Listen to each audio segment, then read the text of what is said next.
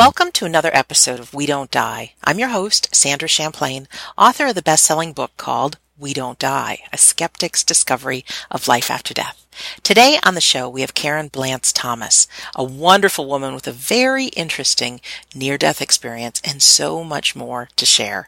Coming to us from North Carolina in the United States of America, I'm grateful to say, Karen Blance Thomas, welcome to We Don't Die Radio. Oh, thank you. Thank you for having me. I'm so happy to be here. Oh, I'm happy to be here too. And one of our listeners actually made the connection so that you and I could speak today. So I'm grateful to Philip. And yeah, welcome. Oh, I have a long history of, because my near-death experience was so long ago. It was 35 years ago.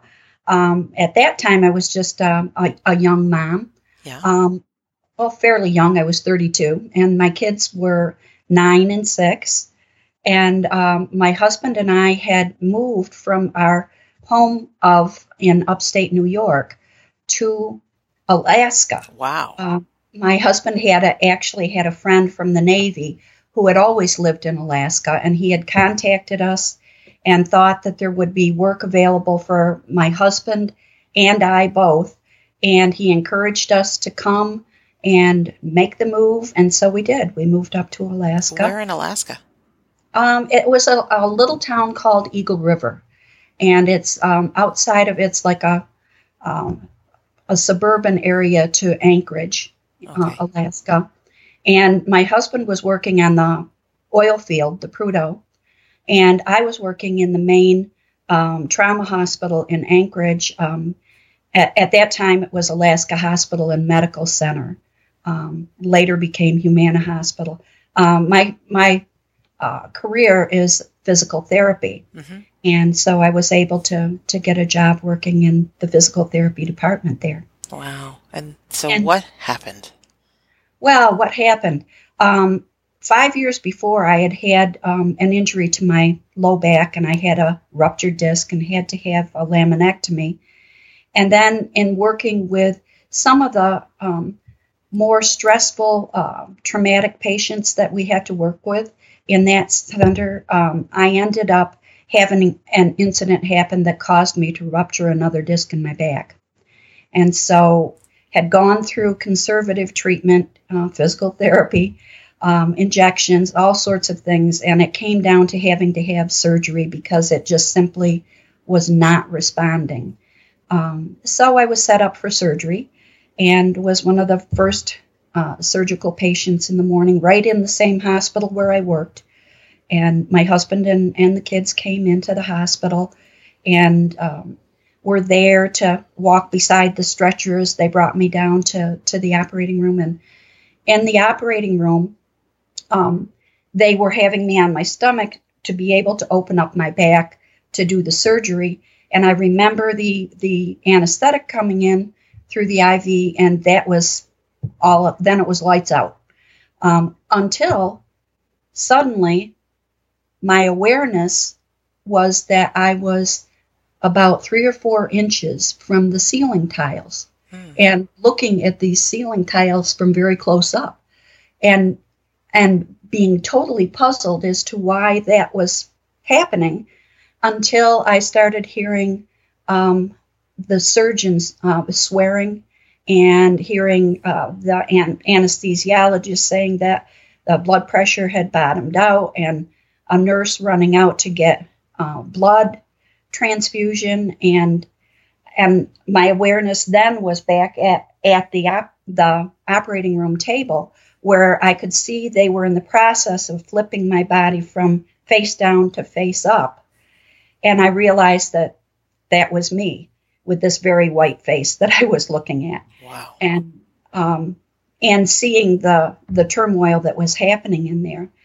And I immediately thought that I must be dead. But I was totally calm and unconcerned about that body down there. But did have some concern for, my husband and the kids. They're in a waiting room. And so I had this desire to go to them, to let them know that I was okay. And as soon as I had that desire, I began to drift, and I literally drifted through the wall of the operating room and out into the hallway that they had brought me down after getting in the OR suite. And so I went back the way I had come on the stretcher, and I just drifted along, drifted through double doors going into the OR suite and out into another hallway. And at this point, I suddenly realized that I was able to hear the thoughts of people. And I saw this man in a brown jacket and pants and carrying a bag, and he was in a big hurry, and he was heading past open elevator doors and toward the operating suite. And in his mind, I could hear him thinking, I've got to get in there. I have to get in there fast. I got to get there, as soon as I can. I got to get there. And at the same time, there was another man that prior to this I hadn't been aware of, was closer to those operating room doors. And I'm hearing his thoughts of, what's that guy doing thinking he can go in the OR? He's not allowed in there. But, what's he doing? And at that exact same moment, another voice from outside my consciousness said to me, look at this man. It's important. Remember it. And so I looked closely at the guy who was rushing. And I looked at, his facial features and, his clothing and everything. And as soon as that voice said that to me, and I watched the man open up the automatic doors and then go into the OR suite, as soon as he was out of sight, my own volition of trying to head toward the waiting room and my husband and my kids was gone.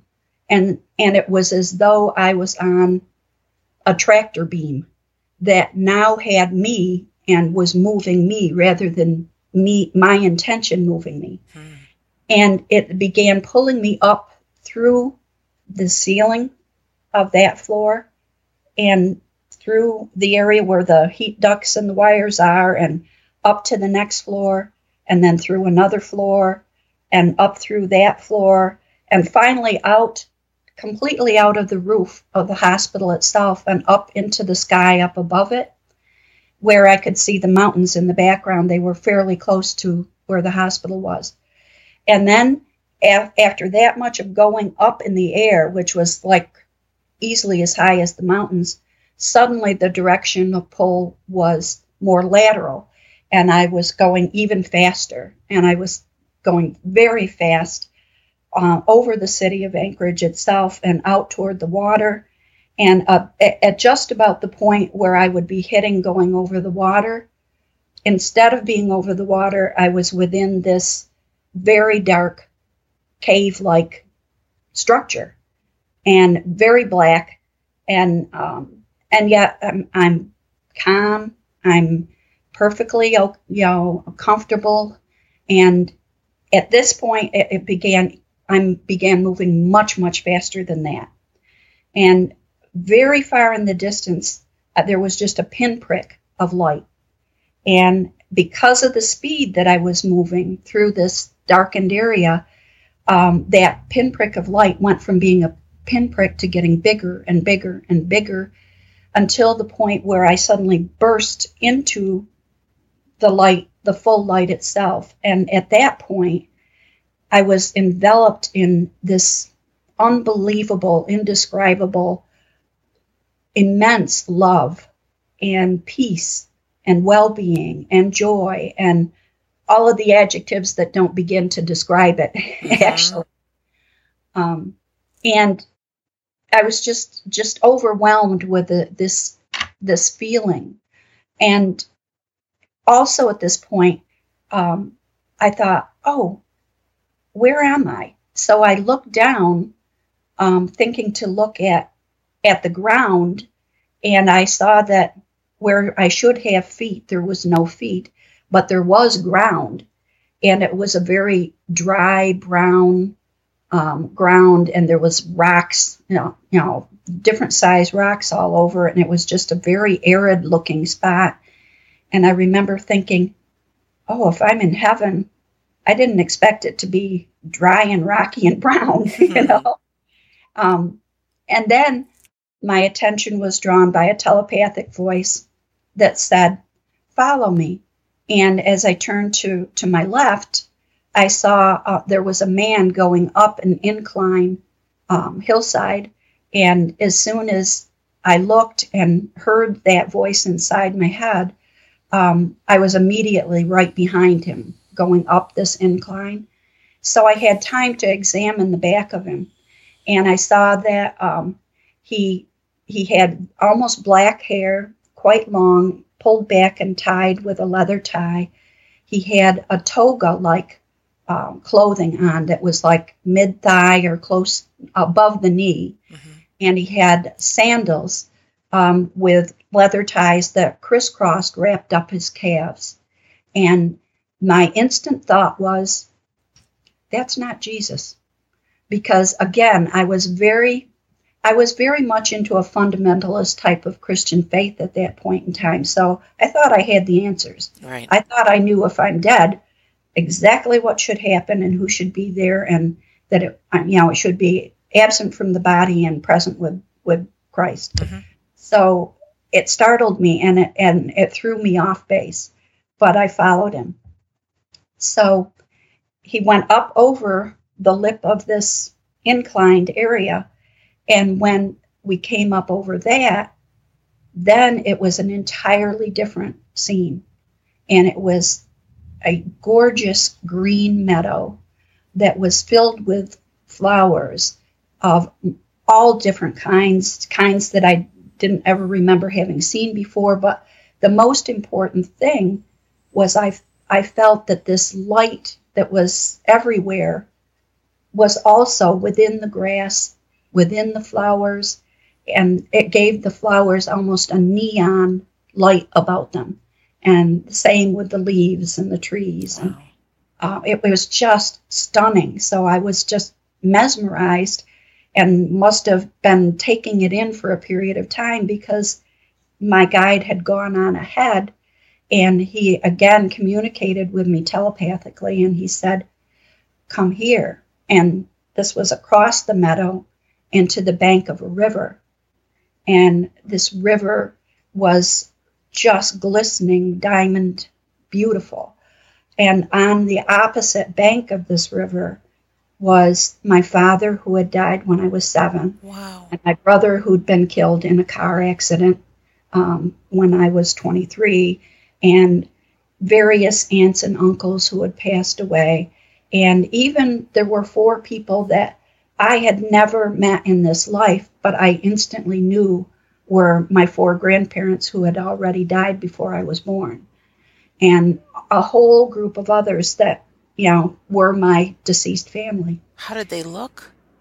They looked young. They looked like they were around the same age that I was, actually, but it wasn't their looks that made me know who they were. It was their spirit was able to communicate with mine, and we knew each other at that depth of who we were and how we were family. And it was this huge welcoming homecoming, family reunion feeling of, oh, wow, she's here. Isn't it wonderful? She's here. And of course, I felt the same way. And so I wanted to be across that water. I wanted to be with them instantly. And my guide said, no, there's something else we have to do first. And so I was so disappointed. I really wanted to go. But he said, no, somewhere else we have to go first. So I had to follow him. And so I went behind him down along the bank of the river and around a curve and into an opening where there was this immense building that was pearlescent white. It glowed actually so white and glistening. And it was like a Roman or Greek temple. It had all kinds of, so many stairs up the front and big columns in the front. And it was just gorgeous. And there were other people, other spirits there, some going up the stairs, some coming down, some in groups talking with one another. Everyone dressed pretty much just in simple flowing, light-colored clothing. And so my guide went up to the doorway and again said, "Follow me. We're going inside." And so I was instantly up behind him as he opened the doors, and we went into this immense, long room that on the sides, it just went up for stories, and it was completely filled with books and scrolls and things, and down through the middle of this long room were tables, and there were people sitting at the tables and were looking at books. And he said, my guide communicated to me, "This is the place where the book of life is stored." And that meant something to me from my knowledge of the Bible. And I thought, oh, wow, this is amazing. And I wanted to look around and explore. And he said, "No, we're going to another place at the back." So we walked through this whole long room and down into a hallway and through a doorway into a much smaller room. And in this smaller room, there was a whole oval area of spirit people who were sitting and waiting for us to come in. And in the center of this oval, instead of a table, there was like what I compare it to like a glass bottom boat. Because it was like a screen, but like you could see through it, like when you're in a glass bottom boat. Right. And they communicated to me that they were the spiritual people who had been with me and had helped me plan my lifetime, and that now we were going to review what had happened in my life up to this point. Wow. And so at that point in time, this screened area or glass bottom boat area, it became like a hologram. And I was instantly within the hologram, being myself once again in all of the things that had happened in my life up to that point. And more importantly, also being the people I was interacting with, so that I could feel what they were feeling because of what I was saying to them or how I acted to them, or vice versa, how they were acting to me and what I was feeling. It was all the feelings and the emotions involved in what I had done, when I had done things that had made people feel better, and when I had done things that had caused people to feel hurt. And, so it was really an amazing, powerful experience that seemed to happen just like instantly. And though all of the people who were there, none of them were doing anything but sending me love and support, I was feeling bad, looking at my situations and saying, "Oh, why didn't I thus and such? Oh, if only I had done this instead of this, and if only I had realized when this person did this thing to me that hurt me, mm-hmm. they weren't really meaning to hurt me, or they meant it in a totally different way than I had taken it." Right. So all of that took place very, very, it seemed like very quickly, but very intimately and detailed at the same time. Because time is just kind of not like it is here. So it's hard to put it into a time context to explain it to someone. Did they make you feel better? Because I can't help but think, if I'm reliving my life, certainly there's been lots of times that I've made a difference, but yeah, I've had some mistakes too. Oh yeah. Yep. And it was all the feeling that I was getting from them was that's fine. That is what life is. And we're just showing you this to give you a context, more or less. And we love you, and we know that you're a totally lovable person. And there was never any doubt in my mind that I wasn't fully loved in the time that I was there. So it's at this point in my experience where I have a gap. I know something happened.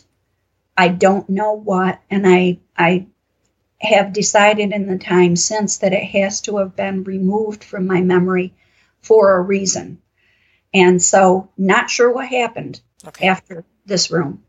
But then it picks up again, and I'm in a totally different spot with my guide, and he's saying, oh, wait, I missed a part. With the life review, I not only had the life review portion, but they also communicated to me at that point, you can stay or you can return to your life. Oh. And they said, if you return to your life, before you decide, we want to show you some things through this hologram of what will happen if you go back and some things that may happen if you decide to return to your life. Wow. And so they showed me, and it was all related to me personally. It wasn't like the future of the earth or, anything like that. And so that was the last thing that I have a memory of until the point where I'm with my guide in another spot. And in this other place, it's a smaller room, but just him and I. And he's saying, I want to show you what's happening in the hospital. And so it was as though I could see down through the ceiling of the waiting room that my husband and my 2 kids were in. And I could see the doctor who had been operating on me coming to the doorway in his scrubs, and my husband getting up from a little couch in this waiting room and going over to the doorway and standing there by him. And then all of a sudden I was aware of my kids being there and them being scared. And then my guide said, while you're seeing this, I want to show you those prayers of the people that you asked to pray for you. And so off to the side, as though it was kind of to the side of this one picture that I'm being shown, I see all of these prayers rising up, and each of the prayers had its own vibration. And so it was like it was being shown to me physically like a musical note. So one prayer had this musical note, and the next one had another, and the next one had another, and they were like linking one to another. And then the very closest prayer and last prayer that I was shown was my daughter praying that I would live because she was afraid I was dead. And at that point, got to get myself together a little bit. That's okay. Take all the time you need. We appreciate you sharing.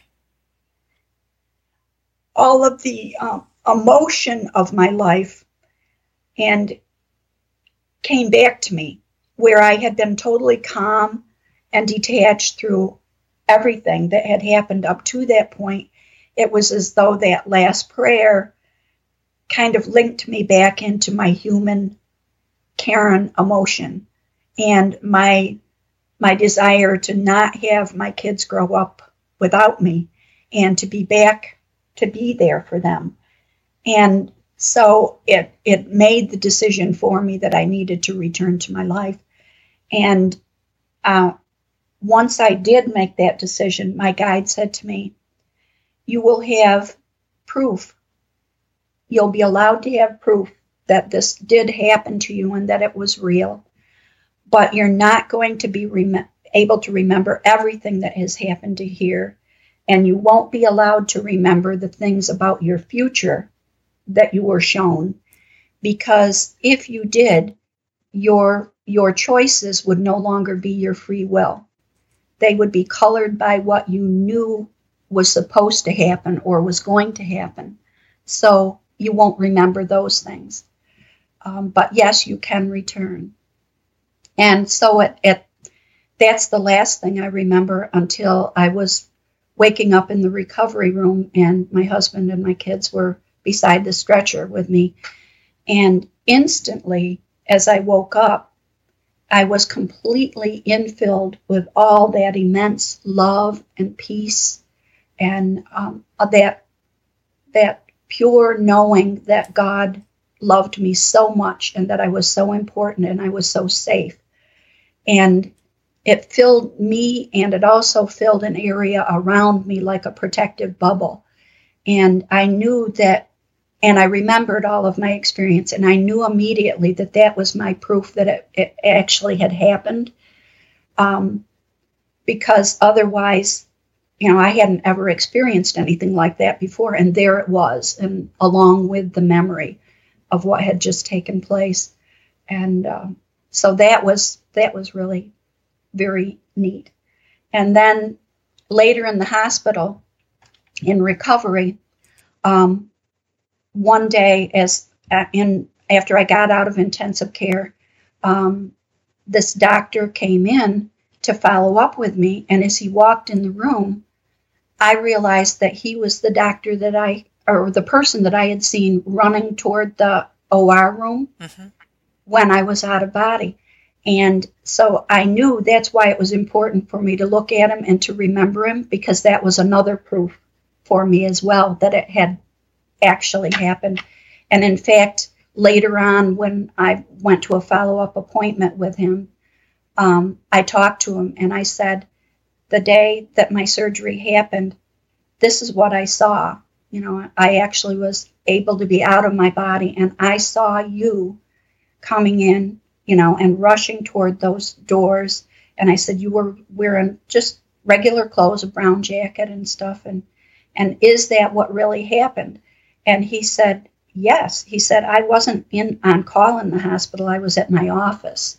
And they paged me at my office stat to come in to see if I was going to be able to save your life. And so he said, yes, that's what happened. I, came from outside the hospital. That's incredible, and good for you for sharing it with him, because a lot of people are afraid to tell their stories. Yeah, I was afraid to.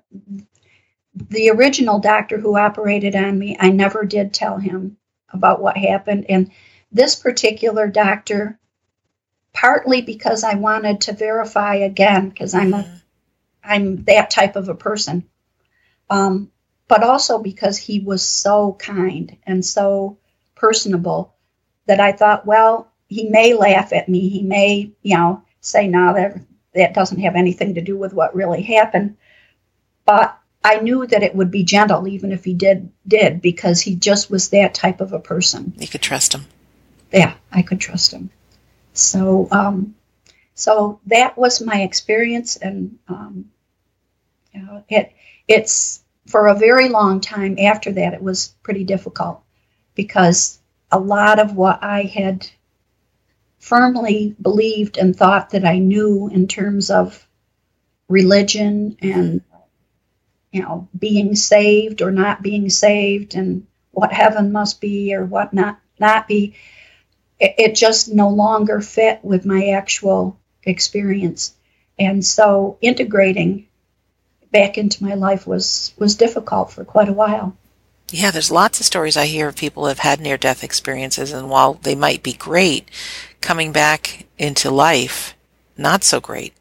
Yeah, yeah, it's tough. Because people don't believe you when you tell them about what happened, or they think you hallucinated, or they just kind of give you, that's all right, dear, or did for a long time, I should say. People are a lot more different now than they were. And since I've found IANS, International Association for Near-Death Studies, which happens to be headquartered not far from where I am here, where we retired to, which I didn't know at the time we retired here. It's been very different for me, and a lot of things have changed over my life. Really great. Let me ask you, when you had your experience, how clear was your vision and your hearing? Extremely clear, much more clear than I'm a person who's been nearsighted from the time I was I got my first glasses when I was 7. And so without my glasses, I can't see my hand in front of my face hardly. Right. But everything was crystal clear, and the ability to almost be able to look through a microscope, if you know what I mean.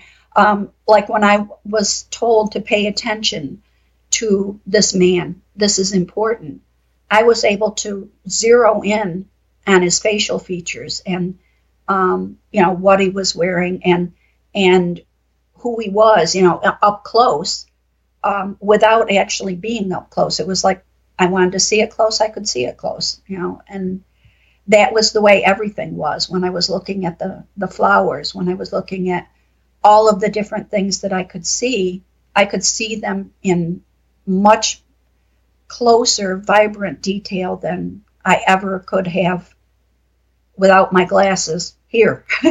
So. I love stories like this because I know there's been blind people that have never had vision yet have a near-death experience, and same kind of thing. They witness things happen in the emergency room or outside that come to find out actually did happen. And they could see with color, they could see people, they could tell faces, and it's just incredible. Also, Karen, you tell this story like it happened yesterday. How clear does the memory survive 35 years later? Definitely more clear than pretty much anything else, because it's a memory, but it's more than a memory, because each time you tell it, a portion of your consciousness is literally reliving it, and it's that detailed. Whereas if you asked me if I went into the hospital that I worked in Anchorage, which direction would I turn to go to the physical therapy department that I worked in 35 years ago, I literally could not tell you that. Mm-hmm. I don't remember it that well. I don't remember where the doctor's office was that I went to when I did say to him, this is what happened. Can you confirm it? I remember, his response that it was like, could you know that? And yes, that's what happened. But to tell you how did I drive from where I lived in Eagle River to where his office was, I don't remember that well anymore. So it's on a totally different plane of memory than any other experience. Every single person I've spoken with that's had a near-death experience, it's very, very similar. It's just crystal clear as it just happened or it is happening, and then you can identify each and every step. And even there was a woman who was in her 80s, and she had a NDE when I think she was 5 or 7 years old, and still crystal clear. Yeah, absolutely. And one of the things that's recently happened because of my interaction with some of the scientists and researchers in near-death experiences and people who have spoken at the conferences, there's a great deal of study that's been going into where does the consciousness that happens in a near-death experience come from if the brain is not functional. Right. And if you accept the scientific explanation that all consciousness is produced by the brain, how is that possible? And so in thinking about that in depth, I realized, and I shared this with a couple of the researchers who found it very, very interesting and important. I realized that when I became conscious in the recovery room, that as I just explained to you, my memory of what had just taken place with my near-death experience was crystal clear, was just absolutely right there, plus with that whole bubble of love and peace. But my consciousness of myself, my physical body, and what had just taken place was very muddled because I was coming out of anesthesia. Mm-hmm. And so I was so muddled that I knew I was in the hospital. I knew that, I was in a recovery room, But I wasn't sure what had happened to me that made me be in the hospital and in a recovery room. I wasn't remembering that my back was being operated on because I had a ruptured disc, and I had a big bloated stomach with staples all down the front of it. And my first feeling was, well, did I just have a baby? Because I had this pain in my stomach. I know hospital. I mean, so what I figured out was that I was operating with two different consciousnesses at the same time. And then I realized that when I was in the operating room, the consciousness that was run by my brain was unconscious. It was under anesthesia, and only my consciousness that I was operating through during my near-death experience was operational. And when I came back into my body, both were there initially, one very muddled, one very clear.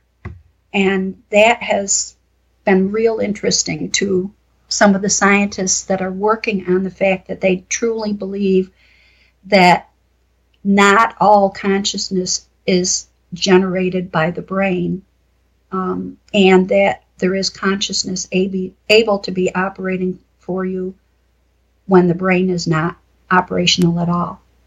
Yeah, I have no doubt about that. Yeah. None at all. I think we're so much bigger than our bodies, who we really are.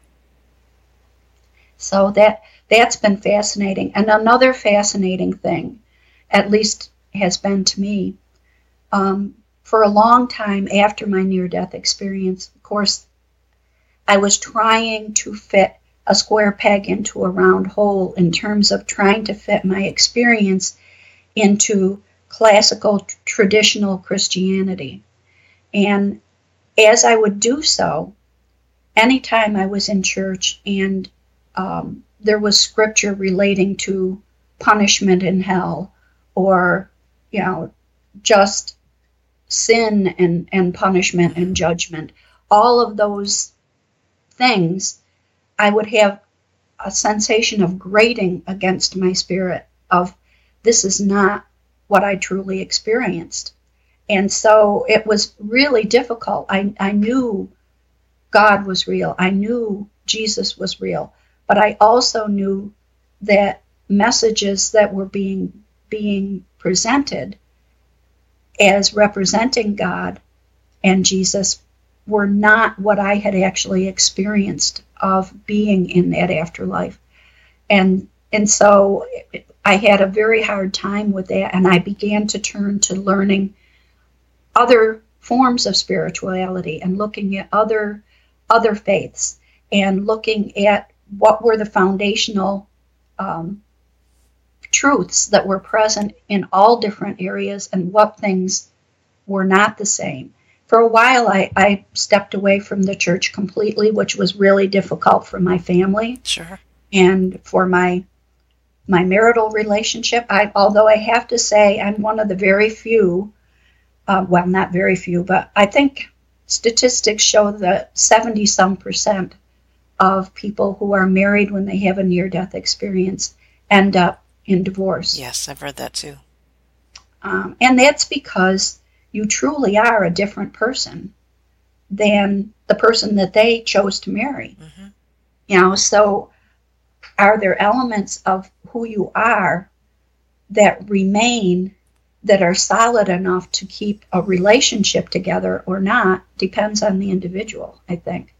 And I've been very fortunate that although my husband and I did separate for a period of time, we worked and came back together, and he came to know that the changes in me were not making me a totally different person than who I was. They were just an expansion, I guess, and a growth that I hadn't had prior to that point. So that was interesting. But in my spirituality, I also learned about meditation. And that was a tremendous help to me, too, because I had so many questions and felt like I didn't have places to turn for elaboration on what I had experienced, and other than reading other books from other people, which back in 1982 there were not nearly as many of.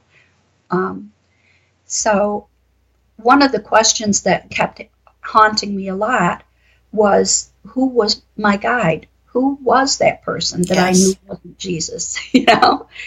So in meditation over time, I came to be able to get deep enough in meditation to be able to ask to reconnect with the guide who had been in my near-death experience. And so eventually, he actually showed himself to me again, and as he had looked in my near-death experience and said, I'm a spiritual guide. I'm your spiritual guide. That's why I was in your near-death experience with you. And he said, my name is Carlos, and I lived a lifetime on Earth with you thousands of years ago in South America. And this all was downloaded to me in this deep meditation. And then it was a few weeks after that meditation that I attended a consciousness conference here in Raleigh, North Carolina. And in between sessions of this the consciousness conference, which was fascinating and so interesting to me, there was a lady talking and a couple of people standing around her in between the sessions. And I was drawn to her for some reason.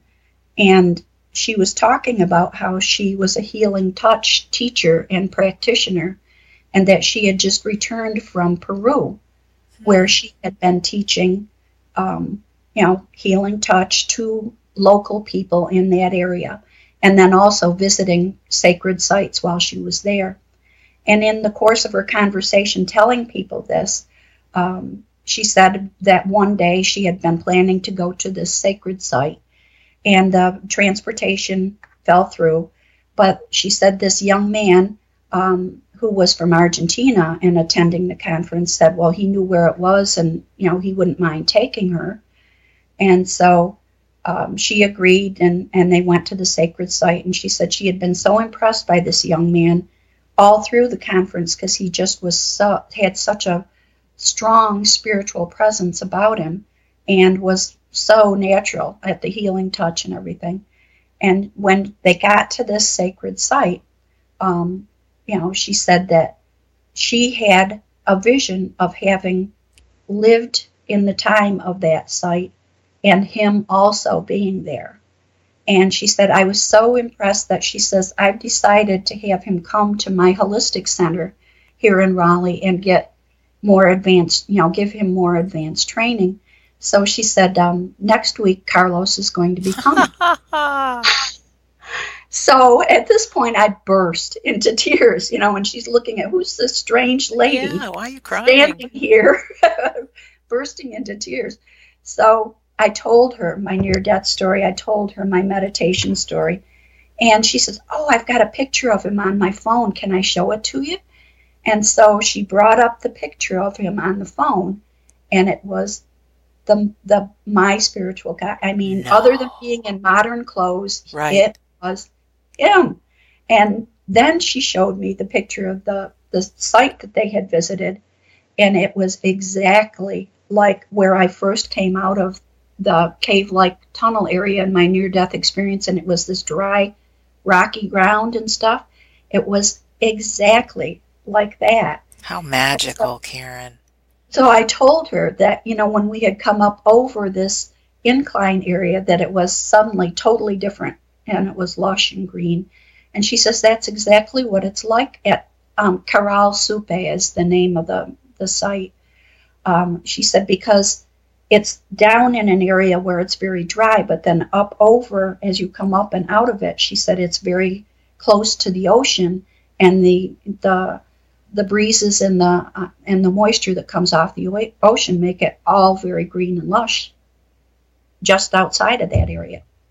So I got to meet him when he came to Raleigh, and he had this immense connection as I did to him.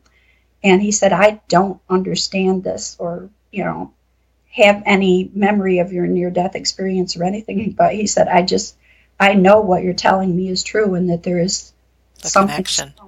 Oh, that is so great. Yeah, we can't even imagine how things work. But I'm really grateful that you brought up meditation, because there's so much value in quieting the mind, going inside for get your questions answered, and all of that. And not everything gets answered right away, but one of my guests told me last night, there's a quote, instead of "don't just sit there, do something," it's just the opposite. Don't just do something, sit there. Sit there. Right. By Osho. I thought that was really great. Just to remind us to quiet the mind. Mm-hmm. Wow. And I also love the thought of those beings, your guides that showed you the life review, and to really get that each one of us has this team of people. Soul group. Yeah. That helped us plan, right? Coming in, what we're going to learn. Yeah.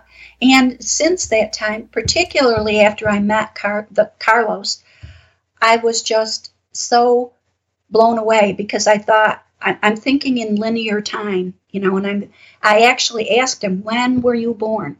And how old are you now? And I figured out that at the time that I had my near-death experience, he was literally 2 years old. And so he was already born here on Earth. And I thought, how can that possibly be? How can he be my spiritual guide and have been 2 years old when I'm thinking all this linear time thing. And then I was directed to the books by Michael Newton. Have you heard of him? Oh, Journey of Souls? Journey of Souls, right. And Destiny of Souls. And so I began reading those books. And sure enough, I found a section, and I think it was his second book, where he talked about the fact that when people choose to incarnate on Earth, they don't take their entire soul, spiritual essence with them. A portion of it remains on the other side, and that it's also possible for a person to be have their spiritual guide actually incarnate in the same lifespan time frame of the person that they're a spiritual guide to, because the portion of their spirit that's still on the other side can fully be their spiritual guide, not restricted by time in any way.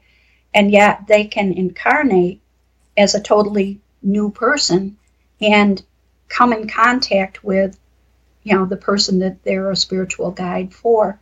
And then he gave some examples of people where that had taken place. And he said sometimes they only meet one another in passing. Sometimes they have an important thing that they serve for that person. And in other times, they're very intimately involved in the person's life. And so that really answered that unsolvable muddle in my brain as to how that could possibly be. Well, it's been an unsolvable muddle, I know, in a lot of people's questions, because even I personally buy into reincarnation, because I can't imagine one life's all we got, or even a child that's only lived a couple of months, that's it. I just, no way. But, people say there's been some great stories of reincarnation and people remembering, kids especially, remembering their last lives. Dr. Ian Stevenson, who's deceased now, but he spent his whole life studying thousands of children and past life memories and how accurate they were. But then you think, well, if they come back, how can people still, like mediums, still tune into their essence? It's all very confusing. But what you're saying makes sense, because there can be different parts of us. And I also know of a study that there were two different daughters on two continents, and the mother was deceased. And at the very same time, these daughters went to see a medium, and the mother was talking to both of them at the same time, if you can get that through the mediums. So our consciousness, or whatever we want to call it, can split and be in different places at once. So why can't one be reincarnated on Earth, but still part of it be in heaven, in the afterlife? It's And mind-blowing stuff, it but is. And I've had past life regression done, and yeah. I've also had, because of learning about Michael Newton, I've had between lives regression done. And after having that done in my meditation, then my spiritual guide came back to me again, and he said, my spiritual name, and this came through in the between lives regression also. My spiritual name is not Carlos. I gave you the name Carlos, and he told me what the spiritual name was, which was Tamal.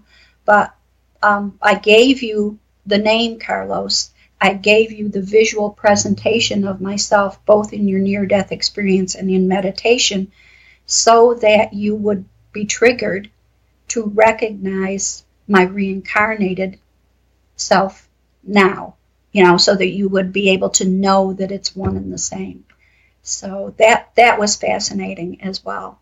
So Wow, there's so much a bigger picture, and as human beings, I can't help but think it's just easy for us to buy into us having to see it or experience it to know it's real. But meanwhile, there's just this so much bigger thing. Anita Morjani, I don't know if you've read her book, Dying to yes, Be Me. She's one of those, miraculous recoveries of being totally near death, body filled with cancer, to just the opposite, healthy and alive. But in her near death experience, I remember reading her book, and she said it was like our life now, as if we're in a super huge room, and there's just a flashlight being directed on one little spot, so that what we can see it through the light of this flashlight, okay, that's our life, but not knowing it's like this giant warehouse, with so much more. It's just not illuminated, so I can't help but think, like, even having concepts of our consciousness being in two different locations at once. I mean, who we are right now in this physical body can't get it all, just like I'm sure you can't put into words exactly every experience you had in your near-death experience. Is that true? well, That there's no oh words yeah, for it? it's very true. Yeah. And I really think that during that gap in my memory of the near-death experience, I think that at that point I probably was actually able to really meet and somewhat meld with God, the light, and that it was such an immense emotional total experience, because I've met someone since through IANS who did have that experience, that I may even have chosen, please don't let me remember this much. The amount that I can remember is going to be very difficult for me to go back into my mundane, everyday earth life. But if I remember this immensity on top of it, I just don't know if I'm going to be able to, my little Karen mind is going to be able to handle living day to day with that. I don't know for sure that has happened. I think that was what happened in that gap, but that's just an educated guess on my part. I think it's a good one. I've had lots of guests and talked to people that have experienced really immense grief coming back in their body, not only feeling the physicality and the pain and the restriction of having a body, but to have experienced complete unconditional love, something they've never felt before, and then be thrown back into planet Earth, which is not that, and that feeling of really missing it, that feeling of grief. And it takes time. Some people, a lot of time, but I think most people who've had near-death experiences actually end up turning their lives over to wanting to serve, wanting to make a difference, being the best person they can be. How is your fear of dying these days? Do you have any fear of death? No, not whatsoever. The only thing that I would say, being absolutely truthful, is the lead up to death is more of a fear that I have. The pain of the physical Yes. body, No doubt about it. all of that sort of thing that may go with certain types of death Yeah. prior to the actual death. that I will admit I would just as soon not have to go through Yes. and would have somewhat of a fear of, but death itself, not at all, because I know what a release and what a joy that is actually going to be. Not necessarily for the people that you leave behind. They're the ones who are sad and in sorrow, but you're in more joy than you can imagine. And now part of what had been difficult for me was that I had been myself a 7-year-old who lost my father. And when my father died and I was 7, we were out in a boat together, and he had a massive heart attack. And, it was a very traumatic thing. And my mother was there, and my mother had sent me up to change out of my clothes, out of my bathing suit and back into clothes. And I remember being in the back seat of the car and just, begging God, please don't let my father be dead. I don't let him die. And when he died, being very angry at God and very feeling very unworthy. And what was wrong with me? Why wasn't I good enough? So all of that was in the background before I had my near-death experience. And I had gone through a lot of years of trying to be worthy of God and trying to be good enough.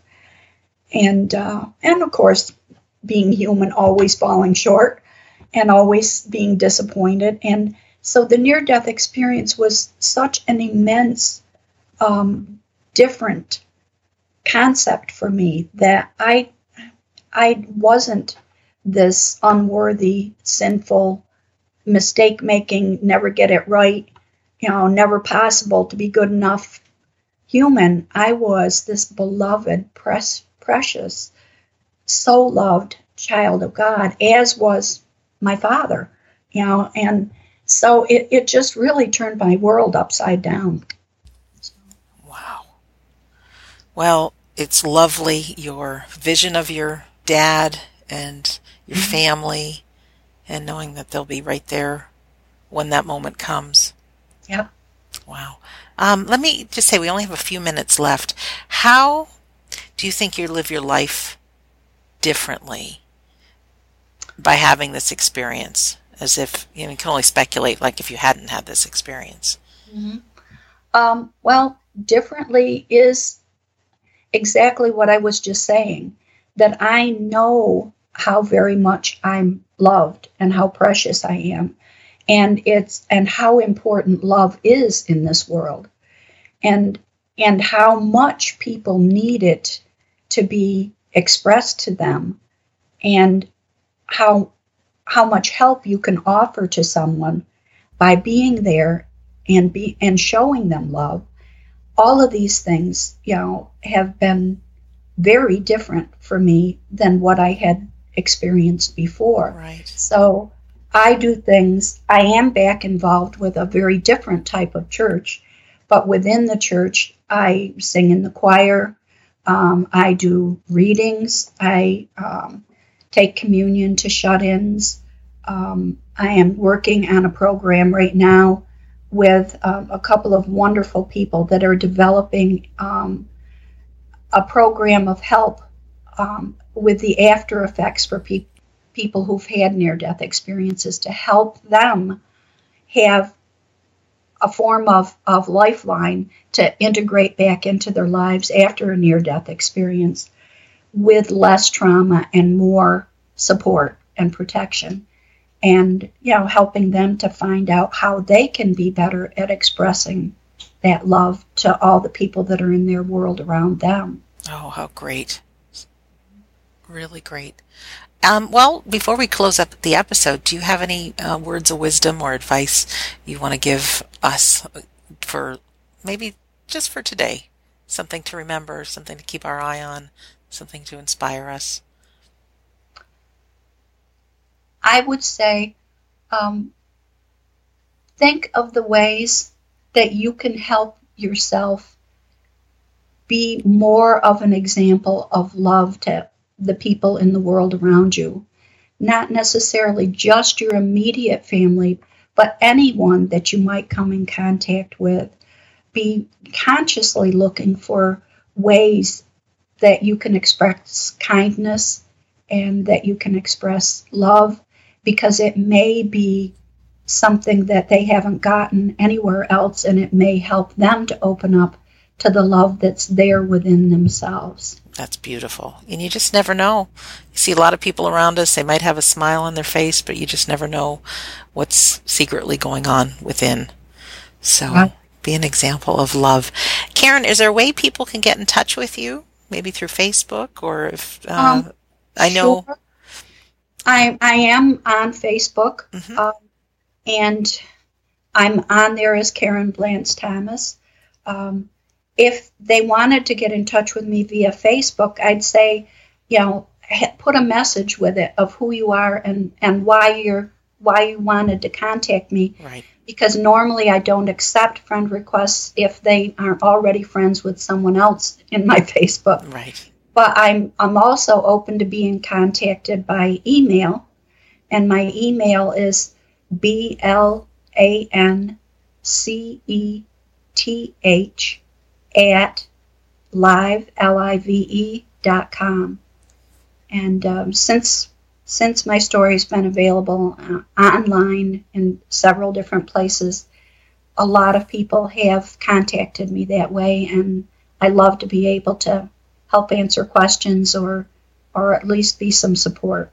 I'm including beneath this episode the website that you sent me, the nderf.org, with your experience. So anyone who's listening, if you're on YouTube right now, just scroll down to the description, and then you can find that right there. And then also, if you go to WeDon'tDieRadio.com, this is episode 207, and you can easily find the link right there to the YouTube playing of this. And just like I said, just beneath in the description is Karen's information. So Karen, once again, thank you for being our guest here today. Oh, you're very welcome. And I was very glad to do it, and I think it's very nice of you, kind of you, to have wanted to speak with me. So. Oh, it's perfect. Just everything I needed to hear, and probably you who's listening at home or wherever you're listening. It really does make a difference hearing these stories. We don't have to each have a near-death experience to get the message that our love is around us, that we're guided, that our life is perfect, we're totally loved. So I want to thank you. And for our listener, thank you for being along with this journey. A special shout out to my Facebook group. They've got a whole over 2,000 people that are part of the Facebook group. And if you want to join, simply type in We Don't Die Listeners in the search box on Facebook. But it's a great place for you to share, for you to talk about these episodes, express your grief, whatever it is you're going through related to the afterlife, grief, living a powerful life. We are there for you. So in closing, my name is Sandra Champlain. I've been your host on We Don't Die Radio, and I do believe that life is an education for the soul, and that your life here on earth is important. So be an example of love today and every day. I really want to thank you for listening, and we'll see you soon.